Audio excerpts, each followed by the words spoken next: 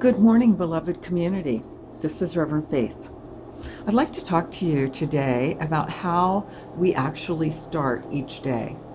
I know many people who get up and don some exercise clothing, go to the gym to help their physical body in the activity of the day, so the body is ready to respond throughout the day.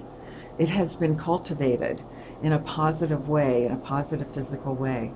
And just as we do that cultivation, it's also important for us to be aware of that first hour of the day in our mental mind. How do we feed that? I'm going to invite you to begin your day with some positive readings, some positive affirmations, a meditation, something that allows your mind to be all that it can be throughout the day and support you in a positive way. When we begin our day that way, we respond more effectively to life's ups and downs. So as we feed our physical body and keep it in shape, let us remember how important the mind is to set the tone for our day, and let's make it a great one.